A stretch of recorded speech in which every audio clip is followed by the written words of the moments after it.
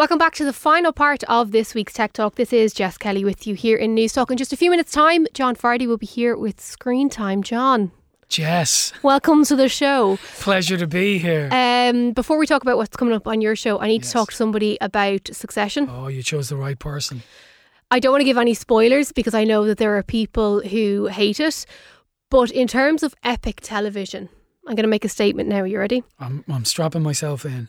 I think this is the best epic TV show akin to The Sopranos that I've had as my time as an adult. Yeah, I can hear that. I mean, you have to be careful with me and never suggest anything's better I than The knew Sopranos. that I shouldn't have mentioned the S word. I recently myself did compare it to The Sopranos and Mad Men in that it's prestige TV, in that this is a show that takes risks like killing off characters, making huge plot changes, and yet has the ability to carry those through. It's one of the greatest television shows ever made, unquestionably. And season 4 you've seen the first one, have you? Yeah. It's begun, this is the last one. Yes. And it's going to go out really high. I think that's the way it seems, It's the first TV show I can think of, again, in my time as an adult, that has been appointment to tune in TV. You know what I mean? Like it's been, I was counting down the milliseconds to when I could watch it. Did you not have that with Breaking Bad? No?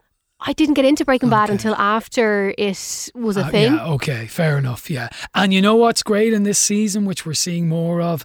Tom and Cousin Greg are the secret sauce. They are my favourites. Tom has been my favourite since the get-go. Like, I know it's going to make me sound like a bad person, but I have a bit of Tom in me. Like overly sarcastic. Okay. Like aligned to, you know what I mean? Like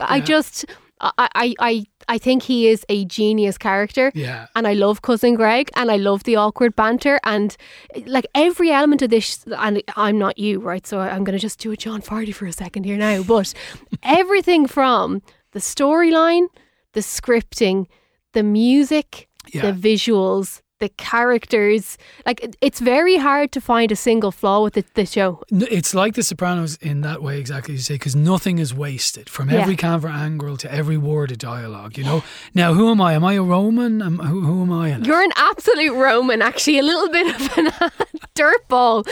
Just for those of you who don't know, John sometimes comes up and will dance and sing at the desk. You know the way Roman will walk into a room and he'll say hello, F words or whatever?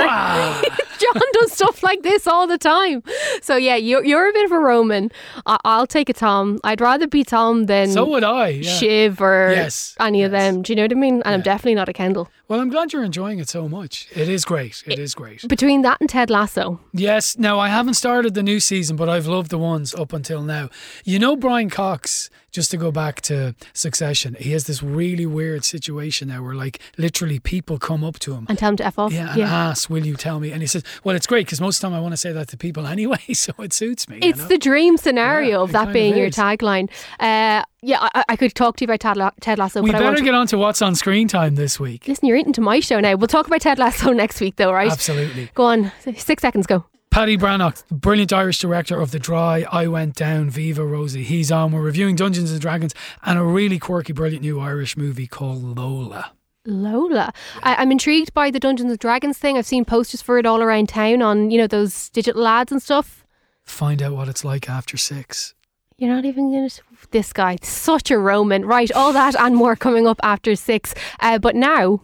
Before the break, we heard John Riley talking about the best VR games, and I mentioned that I was on OTBAM on Friday morning with one of my favourites, which is the Kayak Mirage VR. I took the whole PS5 kit, including the VR headset, into the Off the Ball studio to show Adrian Barry and Shane Hannon how it works. And I'm going to bring you a bit of this audio because it just made me laugh so much. And I think it really encapsulates that wow moment that you get when you test a VR headset. So here is how Adrian got on in a race. Go on, Adrian, you buy you. You're going, just go through the thing. I got the wrong way. Get over here. 2-second penalty for hitting the pole there. Is that what happened? Yeah. Damn it. So don't hit the poles if you can. You're heading through chicane number 2 here. And we're going to hit a pole. Oh, you avoided the poles. Well done, Adrian. Where am I going? 22 seconds gone here. We've got to look for number 3. Who's the next one? Where's gate number 3? I got to crash into the beach. You're heading for the beach, lad. Whoa! That's not Ouch! He's hit the table. Oh, come on. I've run aground. Things are going pretty south pretty quickly here. Where is it? Folks, I don't know what's going on here. Get any guidance here? Adrian's lost the plot. He looks like he's a boxer now. He's literally smacking the table. I'm like trying to... There we go. 44 seconds gone. Where is the next? Trying to turn Just around go here. straight ahead. Is it over there? Yeah. This desk is really not helping me. No, I just go straight ahead. That's good advice. The backpedaling, I must say, is not a. I just think it's your technique, though, pal. No, is that me over? Oh, that's me over there. Oh, yeah. Is it? Yeah. Yeah. Oh, I see the arrows now. That's a bit. Oh, there's a fish. Yeah, there's a fish. Looks like a rainbow fish. Hello. There's a penguin. Number 3 coming up here. You got to make sure you don't hit the pole. We don't want a 2-second penalty here, Adrian. Good man. Well done. Don't hit the rocks. Get out of the rocks. Off a cliff That here. did feel as if I hit them like. Yeah, I have to say it's a lot of fun, and you'll hear from Shane's brilliant commentary that there's a competitive element to these games, and it's a bit of a workout as well. If you watch Adrian's performance on YouTube, you can see that he's going 90, and he was saying afterwards as well that his arms were a bit sore. So head over to YouTube, search for O2B, and you will see the video there.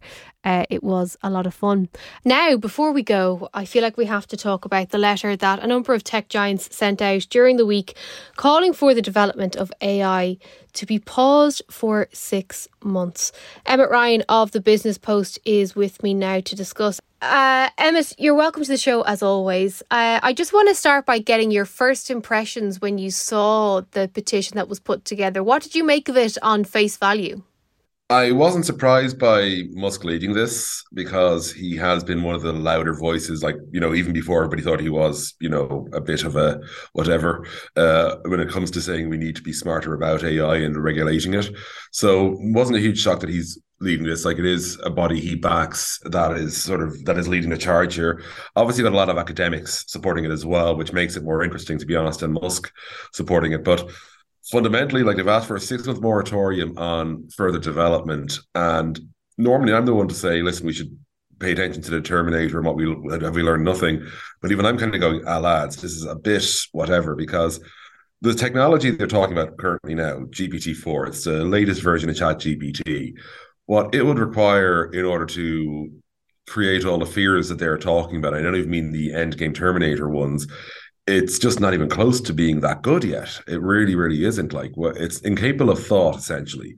Mm. It's capable of analysis, but it's incapable of thought. That's the best way of describing it. If you feed it a whole lot of data, it can analyze and digest that, but it can't actually create original thought. And that fundamentally is a problem. I say it's a great thing for humanity, but it's fundamentally a problem for it becoming a threat.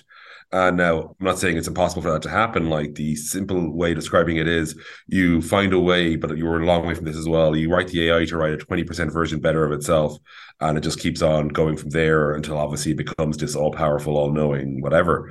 But, we're nowhere near that technology is what I'm trying to get at. So I think at the same time, though, they're coming from the right place heart-wise, because we should be smart about how we develop these technologies, how we do it. I just think that in terms of the practical side, it's missing a huge problem, which is get governments to stop it. Great. Try and get 200 plus world governments to agree on stopping or starting anything is a nightmare fuel. It's not going to happen. And I don't mean that just in a case of, it's not worth trying, but saying, no, if a few stop, and we've used the term friendly governments for the time being, it's just going to say to the nefarious types, ones who might be, shall we say, a bit more cavalier with their approach to geopolitical affairs, to go, well, we can just take a bit of a step up here and aggressively develop it more and win this race, so to speak. And that's frankly more frightening to me. Yeah, I saw, it was weird, right? Because on face value, I agree, and I agree with everything you've just said there in terms of it's so refreshing to hear technologists saying that maybe we should look at the implications of this before we go big on it, because that's what we didn't do with social media and so many other things, and we're still picking up the pieces. However, I wonder, is Elon Musk's involvement going to do more harm than good?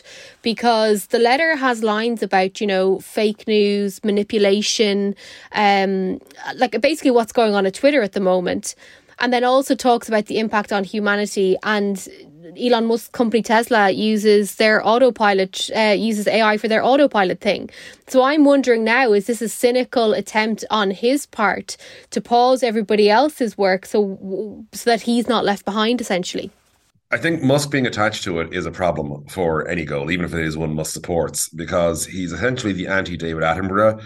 that David Attenborough everybody loves, Musk everybody's divided over. So, and those who aren't exactly, shall we say, fans of his become even more wary of him the more his fanboys stick up for him. And so as a result, you're kind of going, this is not going to help because it's going to muddy the waters of what should be, unfortunately, a very highbrow, nuanced debate, which involves a lot of deep thinking and patience. These are words we don't normally associate with Elon Musk, and that's kind of the problem. And yeah, so I think it isn't that it requires a lot of extremely boring people to have some very, very deep thoughts that are very, very boring to come up with some very, very bland but effective guidelines and potentially regulation to ensure that we don't use it for more harm than good. Unfortunately, we don't live in that ideology driven world utopia that I've just described there. Very boring utopia, but still utopia, where we'd all be safe. And in the real world, unfortunately, far, far more Elon Musk types in terms of their cavalier approach tend to get their way. And that's the concern I have here, that Musk trying to stop it will, if anything, speed it up. So what's going to happen here, do you think? Well, now I'm going to be boring. Nothing. Nothing is going to happen from this letter at all. A lot more people will talk. A lot more people will be loud on the internet. I will be one of those people being loud on the internet. As ever, I will be ignored. And that's the way things probably are best. But unfortunately, nothing is going to happen. God, I'm very morose today. But I'm a cheerful pessimist because, I describe these cynical, horrible things. I say, but I still believe in humanity that will find a way to get through it. For all the bad things, I see in the world, we are if we look at society now versus 120 years ago, turn of the 20th century, it's like, chalk and cheese in terms of human rights and freedoms and actual abilities to live and all that. I'm still confident we'll find a way to not completely make an absolute horses whatever of this. But yeah, it's like we have to be smart about how we use this, because again, it isn't about the Terminator problem, or for my nerd listeners out there, Forbin the Colossus project out there. They know who they are.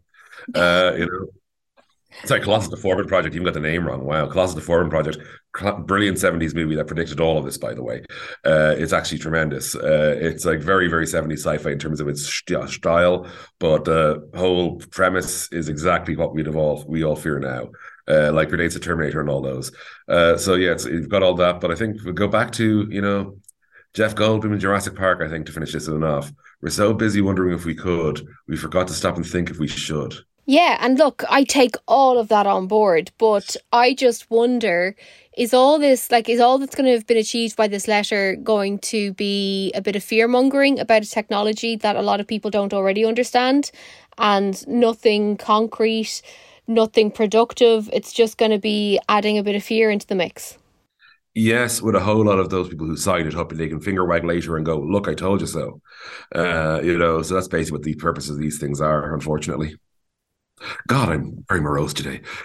Yeah, I was in good form. Like, we were talking about VR 6 seconds ago, and all of a sudden you're talking about end of days kind of stuff. So thanks for that, Emmet. And hopefully we'll find a cheery topic to talk about with you again soon.